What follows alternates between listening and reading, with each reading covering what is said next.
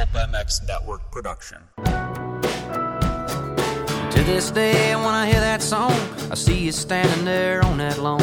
Discount shades, store-bought tan, flip-flops and cut-off jeans. Somewhere between that a new view from inside the truck. X-racer to racer and eye to eye. A casual look into the personalities of the sport and an experienced perspective into the action from week to week.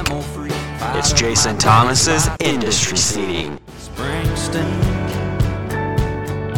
Presented by Pirelli Tires, Guts Racing, Plum Creek Funding, Pro Glow Wash, Works Connection, Fast Foundry, TL Speed Shop, Grandstone Boots, and Fly Racing.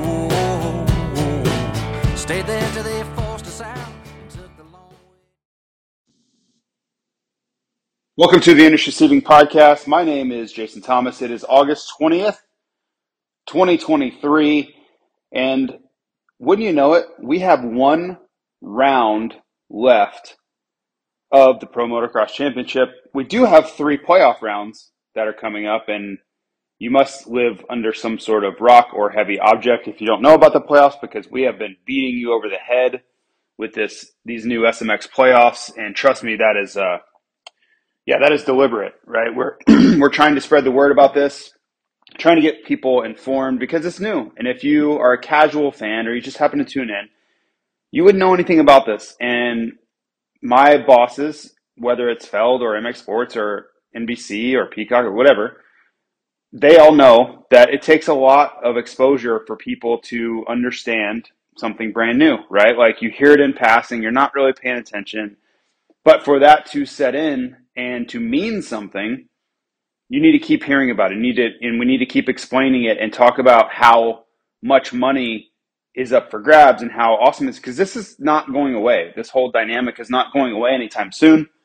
I hope it's here for the long term. I'm talking like decades, because if you think about the amount of money that riders now have an opportunity to get and how it changes the thought process for guys, like you're seeing more guys race outdoors that wouldn't otherwise. I really think these playoff rounds are going to be something special. Like they're going all out as far as Feld goes, like the way they're building the tracks. And I think the presentation that you're going to see on television, it's going to be something special. The effort is there. They're really working hard behind the scenes to make this everything that it deserves to be. And I'm going to do the best job that I can to present it well.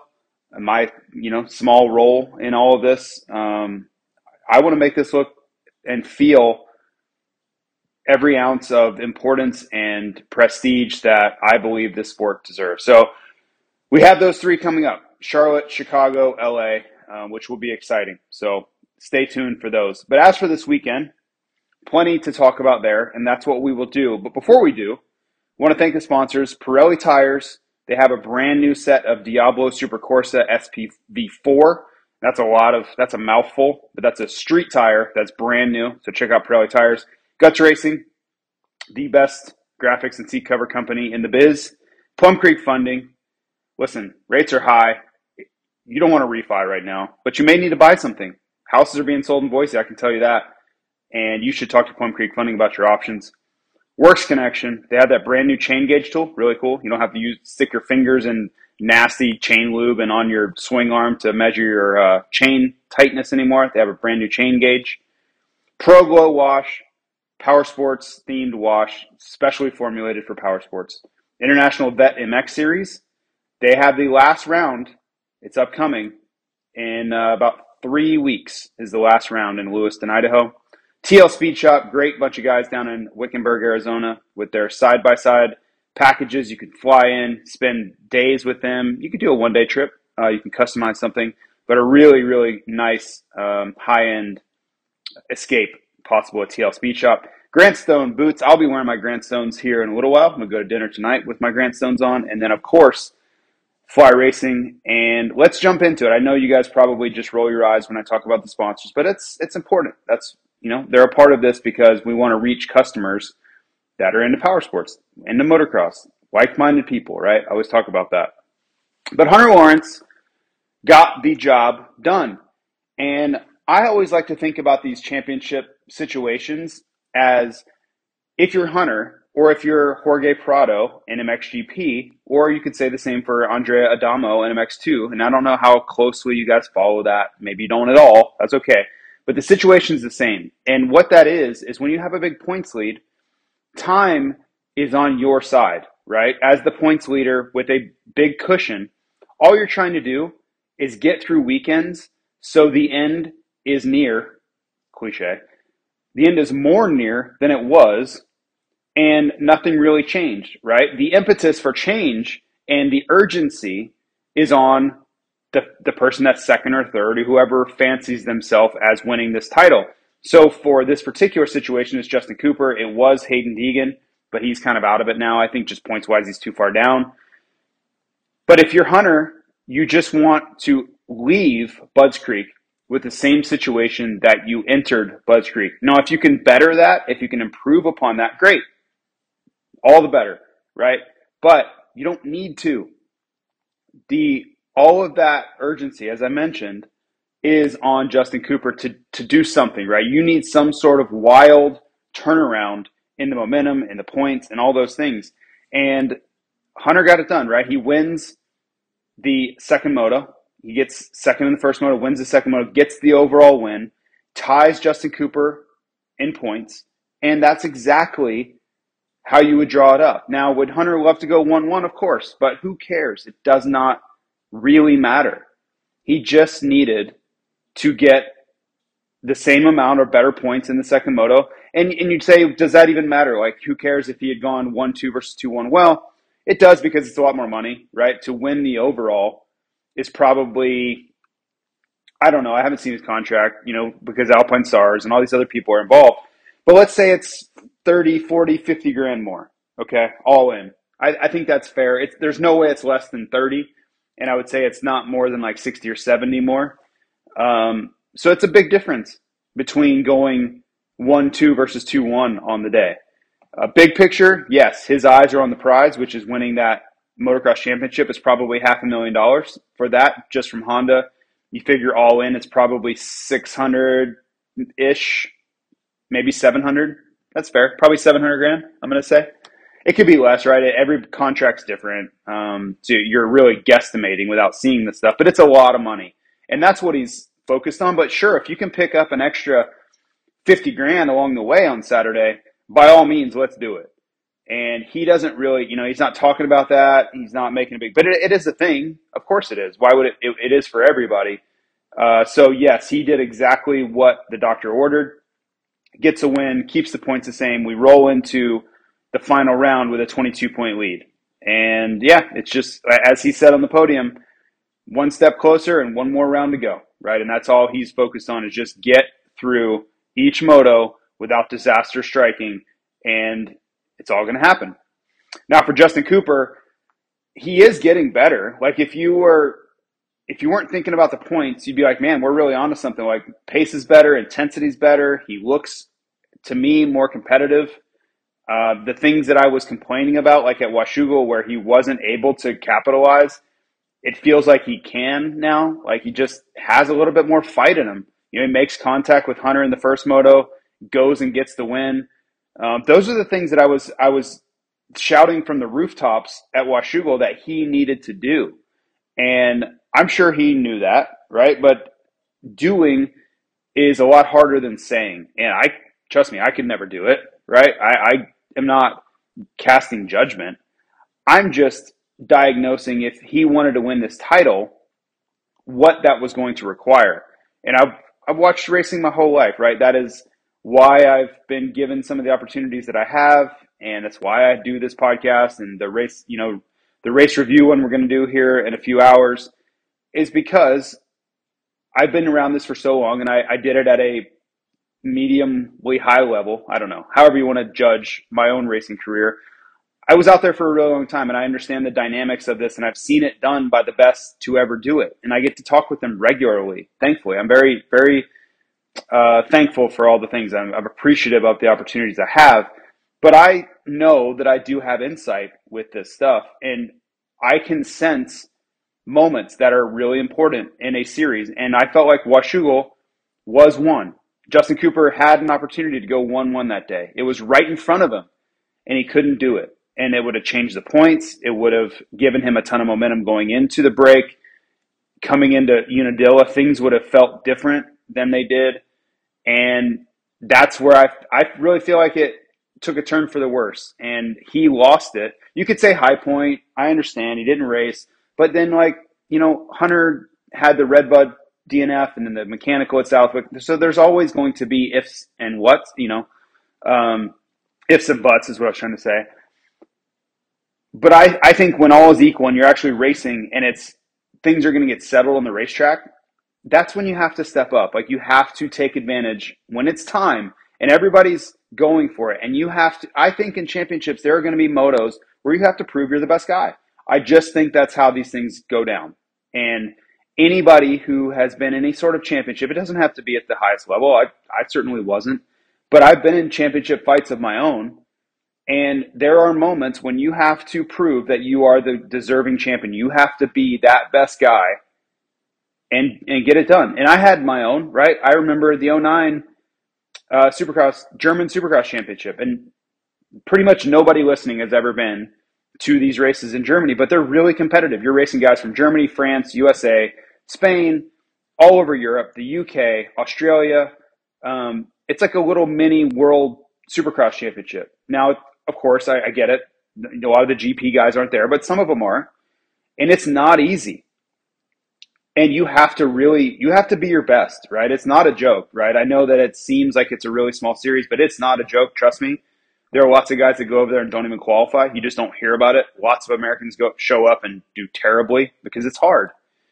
And I remember very vividly at Munich and the final round in a city called Dortmund, I had to either put up or shut up. And I was either going to win it or I wasn't. And thankfully, I was able to do it. I think I got second both weekends. No, did I win one of them? I don't know. I think I got second both weekends. And that was plenty. I didn't have to dominate because the way those races are, there's usually two nights, sometimes 3 nights per weekend. So you get a lot of racing and a lot of points. If you can consistently rack up points throughout a weekend, you just skyrocket up through the rankings, or you extend your points lead because there's so much variance. You're talking about 12 guys in a main event, really short races, lots of chaos. Think like arena cross, right? So if you are good enough and consistent enough and you just stay around the podium the whole time, you're going to be at the top, right? That's just how these things go. I raced that series like 12 times or something, like the full series. So I know the dynamic really well. And I knew, like, this is the time. I remember going into Munich and being like, this is it. You've got 2 rounds left, 2 weekends left. You either do it or you don't. There is going to be, like, you can't expect people to hand anything to you. You either perform and you go out and win the damn thing with results, or someone else is going to. And that's where I felt like Justin Cooper, to bring it back full circle, that's where I felt like Justin Cooper needed to step up, and he wasn't able to. And now he's at this huge deficit of 22 points, right? And I think he was at like 13 not very long ago, right? I think going into Washougal, he was 13. If I'm wrong on that, my apologies, but I'm pretty sure that's correct. So you think about what it looks like if he goes 1-1 at Washougal. Think about what the points look like going into a 2-week break if he goes 1-1. And it was there, right? He was winning. It wasn't like he would have had to pull off some sort of miracle. It was there for the taking for him, and he wasn't able to execute. So I like Justin Cooper. He's really nice to me. I love the effort, Motocross Nations. I'll never forget how well he rode there. This has nothing to do with any of that. I'm just saying, when you review a championship and you try to figure out why someone lost or why someone won, there are specific moments that you're going to point to, both positively and negatively. And I think Washougal was it. Okay, I'll get off my soapbox talking about Justin Cooper. But yeah, I feel like Hunter's been the best guy and Justin's been second or third best guy, right? Like, so that's how it's going to end up. Hayden Deegan, I mean, he obviously got robbed in that first moto. We all know it. The rules are the rules as far as how the restarts go. I don't have any control over that. People are losing their effing minds. Pardon my language, even though I didn't curse. Online and social media and whatever. And that's just because Hayden Deegan's he's such a polarizing figure. But nobody's out to get Hayden Deegan. Like, it's just the rules. And yes, he would have won the moto, no question. And in the second, but you have to go reprove it. Just like Ricky said, like, so what? Prove it again. Like Ricky has the credentials to say whatever he wants to anyone he wants. And that's exactly his take was like, hey, this is another opportunity to go prove that you're the best guy. Go prove it. You were proving it. You were halfway. Go prove it again, because it's not going to get easier. It's not like you're going to prove it 5 times and then everybody's just like, nah, he doesn't have anything to prove anymore. Like, every time you line up, you're going to have to go prove it from here on out. That's what's required if you want to win championships and be the best guy. And Ricky knows that better than anyone. Every time you line up, you're going to be judged because the expectation is so damn high. So I'm sure he's bummed. I'm sure everybody was bummed. I was standing next to his dad when they red flagged it. You could see how bummed he was, but it's not going to get easier. So you just know that going in, every time the gate drops, if you want to win races and championships, you got to go win that race. And I'm sure they know that too. I think he tried a little bit too hard on the restart. He pressed the issue. He didn't necessarily have the whole shot, and he kind of didn't let off, right? Like, you have to be mindful when, sometimes caution's the better part of valor, right? And it wasn't like he was going to get a really bad start. He would have been like 3rd or 4th, and he tried to press it, and then he hit Tom Vial, and he went down, and Vial almost went down. But sometimes you just have to be like, okay, I'm not going to get the start, but I'll be 4th, and then I just got to make quick moves, right? Or I'll settle in, and I have 15 minutes plus 2 laps to figure this thing out. But I think it was just a little bit of youth, right? Youthful exuberance, getting the best of him in that first turn. But he'll learn from it. He's learning every single time he goes out there. And if you can't see him learning, you're not paying attention, because it's happening right in front of our eyes. Joe Shimoda, not bad, right? Like, he's finding himself onto the podium. It's not the run he went on in 2022 where he's winning more times than not. But I think podiums are good enough. He's going to, move to a Honda HRC next year. I know that's not official, and I probably shouldn't even talk about it, but it's going to happen. Everybody knows in the paddock that Shimoda is going to Honda. So it'll be interesting to see how he kind of makes that transition, moves over there, tries to fill the shoes of Jett and Hunter, and he'll be alongside Chance Hymas for 2024 in red. And the last note I have on the 250 guys was Austin Forkner.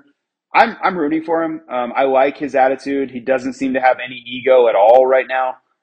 He understands that he's just trying to get back to some sort of semblance of what he was. Just keep putting one foot in front of the other. Take qualifying sessions when they're good. Take the good motos when they're there. And eventually, when you're as good as he is and as talented as, you're going to find yourself on the podium again. Like, that is going to happen if he continues down the path he's on. And he knows that deep down, and I know it. So yeah, you just have to focus on staying out of trouble, staying off the ground, staying healthy, right? All those things there's a lot of luck involved in all those. But if you can do that with the talent you have and the equipment you have, you're going to find yourself near the front. And we're seeing that happen. We're seeing him progressively move forward. And don't be shocked. We show up at these SMX rounds and he's in the mix to win or podium. He is an incredibly good Supercross rider. I think he's maybe Hunter. I don't think Hunter passed him, but I think he's the winningest active 250 Supercross rider. So just think about that, right? No one has won more Supercross rounds that races a 250 than he has. And I'd have to verify that, but I think that's true. If it's not, it's very, very close. So yeah, I just like to see him bouncing back and getting better here. Thanks again to the sponsors, Pirelli, Guts Racing, Plum Creek Funding, Works Connection, International Vet MX Series. You can go to oldtimersmx.com for more information on that. Pro Glow Wash, TL Speed Shop. Their website is tlspeedshop.com. You can check out a bunch more information there. Grant Stone Boots. I believe their website is grantstoneshoes.com to check out they have so many options over there. And then flyracing.com. We have a brand new website, super interactive to check out there as well. And as for you that are longtime listeners know, we do the power rankings. And there's a couple weeks I didn't do it, right? But they're back this week. And at number 10, kicking things off, is Grant Harlan. And I know Hardog, as he's affectionately known as, has been on the power rankings a few times, but not consistently. And I just feel like he deserves to be there. He is 12th, I think, still in SMX playoff points. And that is really impressive. Like his body of work throughout Supercross, he missed a few Pro Motocross rounds because of World Supercross.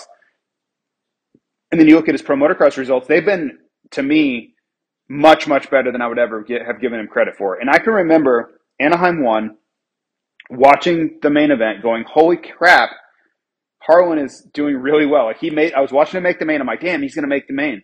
And then in the main event, he was killing it. I'm like, so he was sending a message at the opening round that I'm still kind of receiving and absorbing. Like he has just been so damn good all summer long. He deserves a lot more credit than he's probably getting, and certainly by me. So congratulations, Grant Harlan, on making the power rankings. I know that's a huge deal. And I'm kidding, obviously. But I hope he gets a huge payday in these SMX playoffs. That would be awesome. He just needs to perform because remember, in these playoffs, the first round is normal points, the second round is double points, and the third round is triple points. So it's going to get wild, right? If consistency is one thing, but if you just perform at round 2 and round 3, consistency be damned. Like you could pass all sorts of people in front of you, and you could if you had some sort of wild, like your best ride of your life in LA Coliseum, you could make so much damn money just off one night. So that's going to be something we're going to keep an eye on. I'm sure we'll be talking a lot about that. But for a guy like Harlan, that's all I'd be thinking about is like Chicago and LA, everything you've got, just throw the kitchen sink at it and you can make life-changing money just in, two nights of racing. Number 9, Garrett Marchbanks. And Marchbanks has been really, really solid. He hasn't been getting enough credit. I don't think we're trying to talk about him, but there's so many other stories to talk about. He's not getting as much play as I think he should. But if you watch him, he's battling with the guys like Anderson and Plessinger. I don't even know if you say it Plessinger or Plessinger. Actually, I'm going to ask him.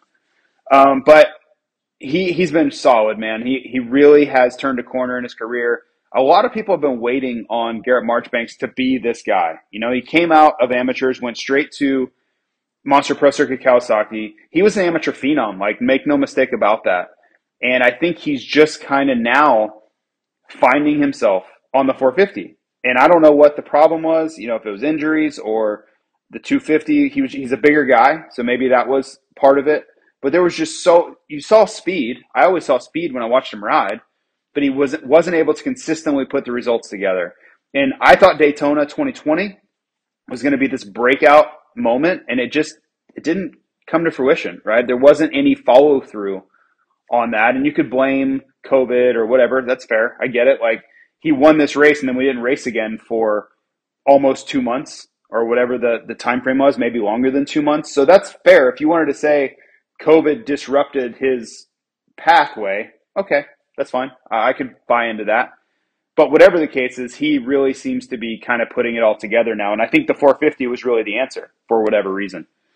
Ty Masterpool, he rode really well at Budds Creek, but he's not going to jump off the page and be on TV the whole time unless he gets the start to go along with it. Because he was battling, man. He was going at it with Cincerillo and a bunch of these guys. But unless you start, first, second, third, fourth, and you're in the mix with them, because let's face it, he kind of works backwards, right? Those guys are a little better than him. We all know it, but he can hold them off. We've seen heroic efforts from him as far as holding off the likes of Ferrandis or Cincerillo or whoever. But I think he kind of needs to start in front of them for that to happen. I don't see him going from 9th to 3rd in this field right now. I think that's asking too much of most guys, let alone Ty Masterpool on a privateer bike. But he's been great. All season, all summer long, he has been fantastic, and he's really been the privateer story of the summer, period. I don't think you can argue that. Adam Cincerillo finds himself at number 7, and man, he looked like he was ready for a breakout ride in that first moto. He's winning. It looked strong. He looked like he had the speed, like that kind of copyright. What's the right word? Trademark Adam Cincerillo pace, where he can go as fast as anybody at any time, was there. And then it looked like his arms just got the best of him. I'm sure that's what it was. He's been battling this arm thing for 2 years now, where he kind of loses grip strength. His arms go numb because of nerve damage, and he's not able to hold on. And you can ride, apparently, like, going off of what he says, but you can't go flat out like on the edge because you don't have the strength to do so. And that's certainly what it looked like again for AC. And I think the biggest thing for him is he just needs to try to stay positive, keep a good attitude, understand what you're up against, and try to find a silver lining. Like, the pace was really good. That's something you could latch onto and say, okay, I'm still having these issues, but man, my pace was there this weekend. And we haven't been able to say that at every weekend. So that would be what I would be leaning on. It's just like, man, you were really, really fast. So let's continue working on therapy. Let's continue trying to fix our problems. But there was a bright spot, which was the speed, right? He got the whole shot, and then he was leading laps, which he hasn't been doing very often. So that's a really nice step forward for him. At number 6 is Justin Barcia. And Barcia finds himself back. I did not do a Unadilla recap podcast, so my apologies there, but he would have likely been inside the top 10, even though his results sucked, because I think he's on his way back in. This weekend was a quick move back to where he should be, and I was really, really impressed. Unadilla was a train wreck for him. He knows it. I sat next to him on the flight, his flight home, my flight back. We were going to Atlanta, right? Leaving Syracuse on Sunday, and he didn't even have much to say about it. Just like, yeah, that sucked. He crashed on the start of the first one and really kind of never gave himself a chance of success. But coming in, he knew that he wasn't ready. He hadn't been riding much. He hadn't really been able to do any sort of upper body strength workout stuff with his collarbone. And he knew it was going to be a struggle, but he knew he needed to get seat time and race his way back into shape. So this race was a huge step in the right direction, right? He battled AP in that second moto for everything he was worth. He already has the pace again. Like, he has the speed to battle.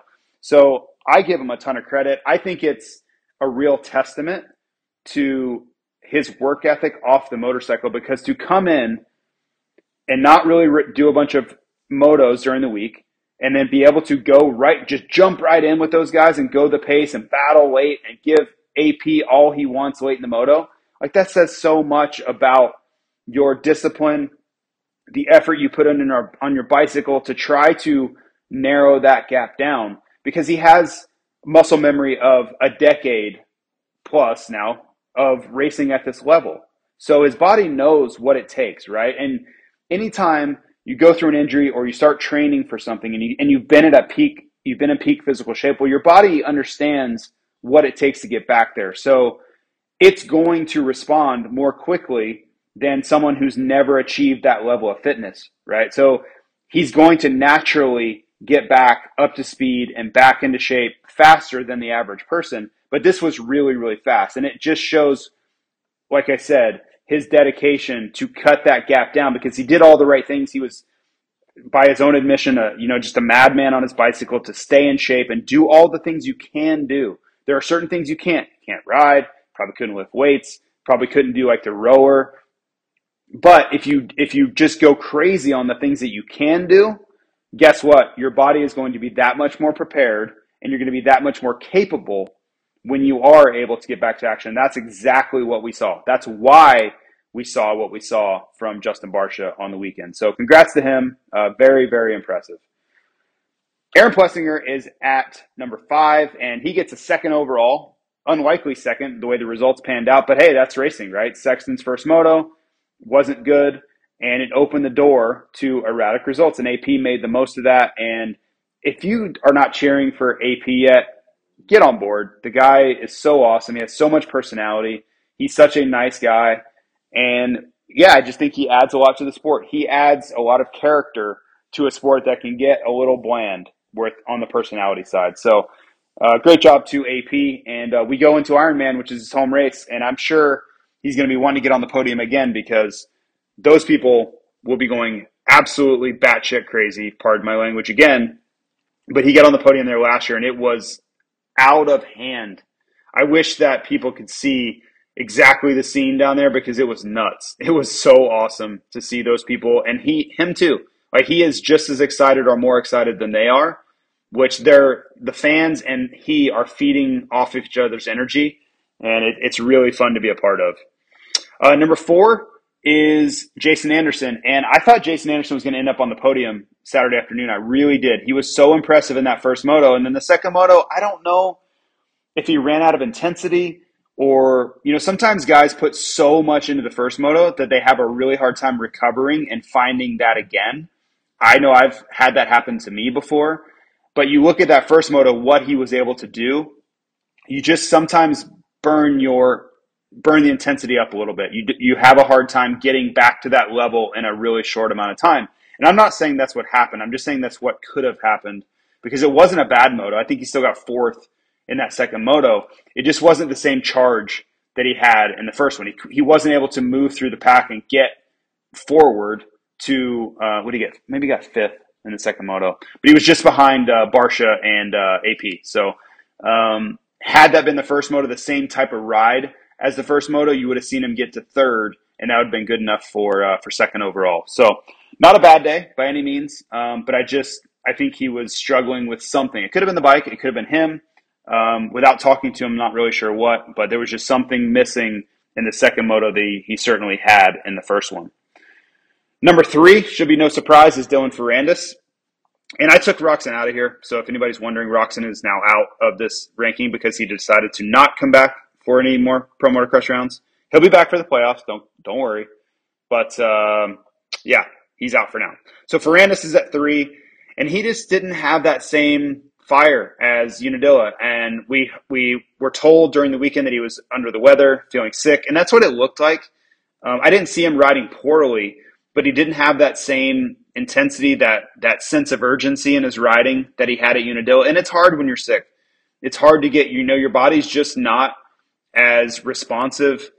You can't get up, right? And I'm using air quotes around up. You don't get that adrenaline surge. You don't feel as I don't know, you don't antsy before the moto and ready to just explode with energy on the racetrack. You're just kind of mopey, and yeah, your body's fighting something, right? So you don't have the same level of energy. It's just not a great way to race. It's not very much fun. And you can kind of see that in the way Dylan approached the weekend. Wasn't awful, but yeah, hearing that he was sick is certainly what it looked like. So that made sense. Number 2, Chase Sexton. And man, this guy's fighting so damn hard. It would be really easy if you're not a Sexton fan, it would be easy to take cheap shots at him because he keeps crashing and he keeps messing up right when he needs to make good on the opportunity at hand.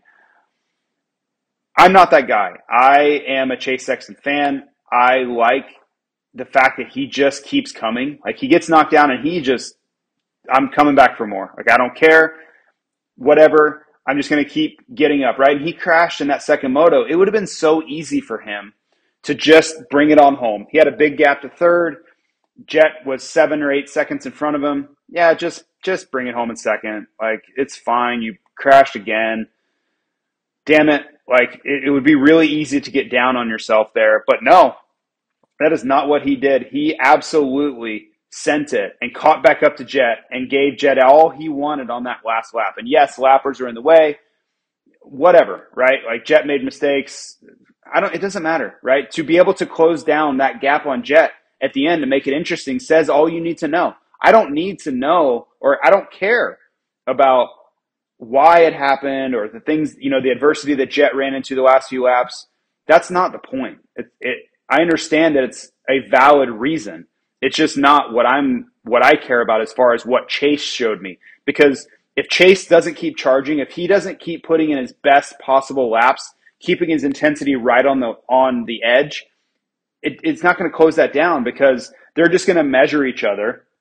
Jett will keep the status quo, will pick it up when he needs to. Chase will just be putting the laps in, bringing it home, and that's how it'll finish, 7 or 8 seconds. It happens all the time. It is such a common theme in Moto. Once a gap is established, everybody just kind of stays there because the guy in second doesn't think he can cut the gap down. So he's measuring his effort. He doesn't want to crash. He's trying as hard as he can, but it's within reason. And the guy in front is just watching, right? If the guy in second starts closing, he'll pick it up.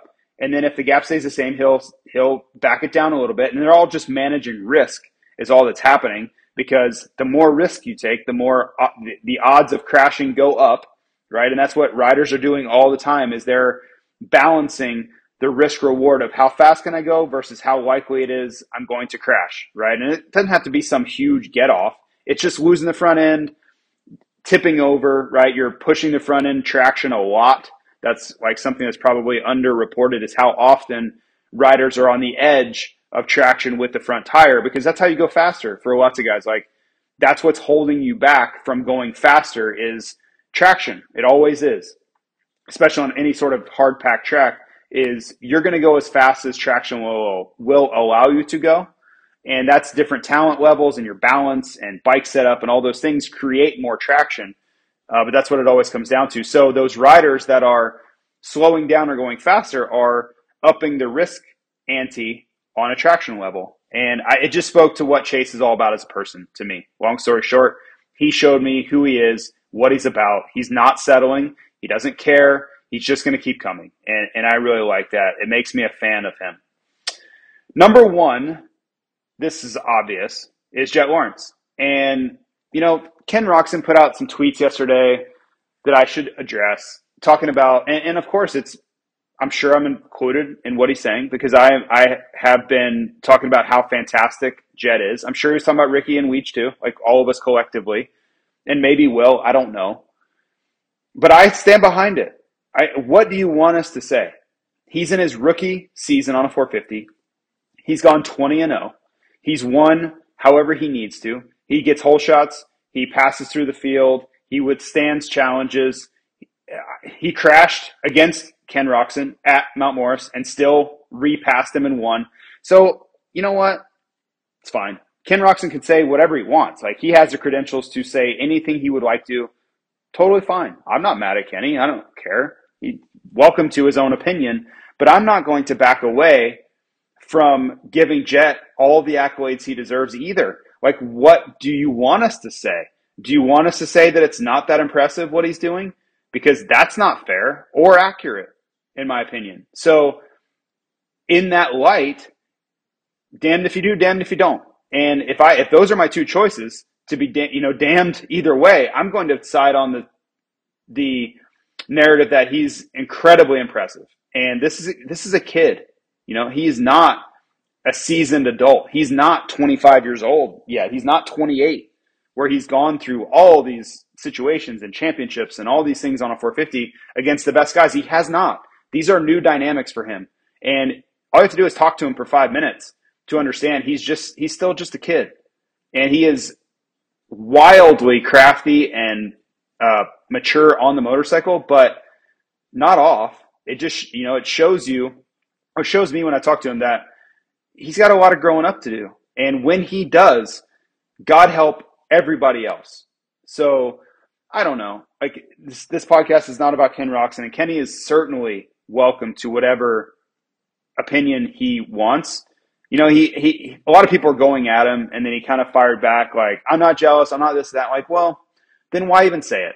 And that's what I'll get off this in a second, but I could not, for the life of me, find any upside of that tweet, right? Like, if you're Kenny and you got it typed out and you're about to hit send,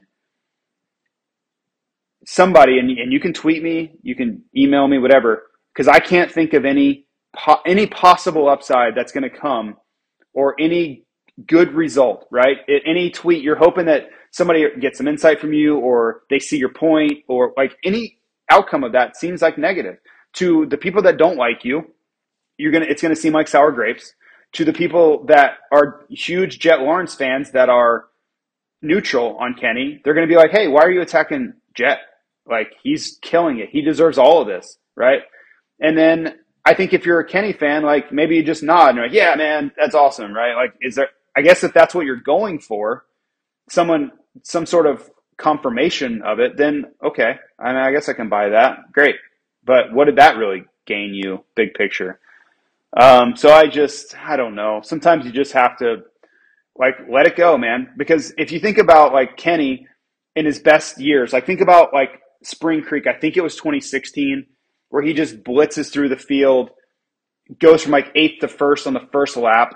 I promise you, I wasn't on TV, but I could not believe what I was watching. I guarantee you I gave Kenny every possible, superlative, whatever that he could get. Like, he deserved all of it. And I hope he got all of it. He was fantastic. But this is just what happens when you're the best guy. You get all these things said about you. When you're 20-0 in your first season on a 450, you're going to get lots of great things said about you. That's gonna happen, man. I don't know what else to say about it.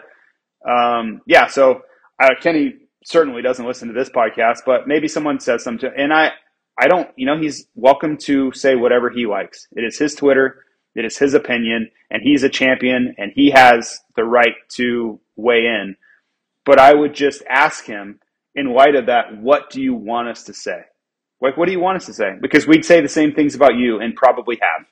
It doesn't matter if it's you or Ricky Carmichael or when it was James Stewart or whoever it was. Eli Tomac, when you're the best guy and you're dominating everybody and you are putting in rides like that, you're going to get all of the credit that we can possibly throw at you. And this is absolutely no different. So, yep, that is what that is. But as for Jett, he's the future. He is the future of this sport. And that doesn't mean that Chase Sexton can't be right there in the midst of it too. But I'm looking at, in the next couple of years, Tomac's got I think it's a 2-year Supercross contract. That's what I'm hearing. Don't quote me on that. I could be wrong. But I think Cooper Webb has a 2-year deal. Jason Anderson just re-signed. So I'm looking at a couple of more years for a lot of these guys, and then I think they're done. Justin Barcia, he re-signed this year. I think at the end of that, a lot of those guys go away. They retire. They're older. They just signed these contracts, and I think that will be the end of an era for a lot of those guys. What happens on the backside of that? I think that Jett Lawrence and Chase Sexton absolutely dominate. And maybe it's just Jett, or maybe it's just Chase. I don't know. But they are going to be, for the next decade, especially 8 out of the next 10 years, the guys. They're going to be the guys that get all of the positive comments. They get all the wins, all the record books, all the bonus checks, all the championships and titles. They're coming to those guys. I don't see anybody. I don't think Hunter's as good as Jett. I don't think he's as good as Chase, to be quite honest. Maybe he proves me wrong, but I think Hunter's going to be great, but he's going to be in the fight with Anderson and a lot of these guys too. That's how I see it. I think Chase and Jett will be better than the rest long term. I don't see anybody else coming in the 250 class. Hayden Deegan's, it's going to be a few years, right? Maybe 5 years from now, Hayden Deegan has something to say about it. I don't think Justin Cooper has anything to say about that conversation at all. He's not as good as those guys, period. Like I would tell Justin the same thing. Like, if you look at Supercross, those guys are significantly better than he is. And that's okay. Like, that's just reality. Like, people shouldn't get offended by understanding that, Justin Cooper's not as good as Jett Lawrence. I think everybody has to admit that and understand that. So I'm not trying to take a shot at Justin Cooper in any way. I'm just trying to be real about it and transparent. So for Jett, buckle up, man. If you're Ken Roxon, do something about it, right? Because I think Kenny's on his way out too. Kenny will race another year or two, and then he'll step away. That's a natural progression of things. It's how it always goes. Father Time is undefeated. And, I know Kenny is a guy that loves to prove people wrong. So maybe he does. You saw Ricky Carmichael commented like, hey, we'll see you in Charlotte September 9th. Come show everybody, right? Like, that's a fair comment to make. If you're going to say stuff like that, then when your opportunity arises, do something about it. And Kenny can. Make no mistake about it. Kenny can. He has the talent and the ability to do something about it. He is one of few that can. Most people can't. If they talk, it's just going to be talk. There won't be anything. They don't have the ability to back it up, but Kenny does. So we'll see if he does. But for me and my money, Jett Lawrence is a bad, bad dude. And I'm not going to back away from talking about his greatness. I don't care. You can't make me. Like, it doesn't matter. I don't care who you are. You can't, unless you're going to take away my microphone. I'll just do podcasts into the ethos and nobody has to listen to them. But I'm going to keep talking about how good Jett Lawrence is in every opportunity I get because he absolutely deserves it. So that's it for this week. I thank all of you for listening. Thank you to all of the great sponsors. If you ever have questions, if you're listening, you have questions on these sponsors or how to get a hold of them, promo codes. There is a Works Connection promo code. It is JT23. But I would love to connect you with these people. They're all such great, down-to-earth people. Most of these companies are family-owned businesses, small businesses, right? And they would love to hear from you and try to work out how they can help you, how they can improve your ride or get you a great weekend getaway or whatever. Get great shoes on your feet. So please reach out if you have questions, and we will talk to you soon. See ya.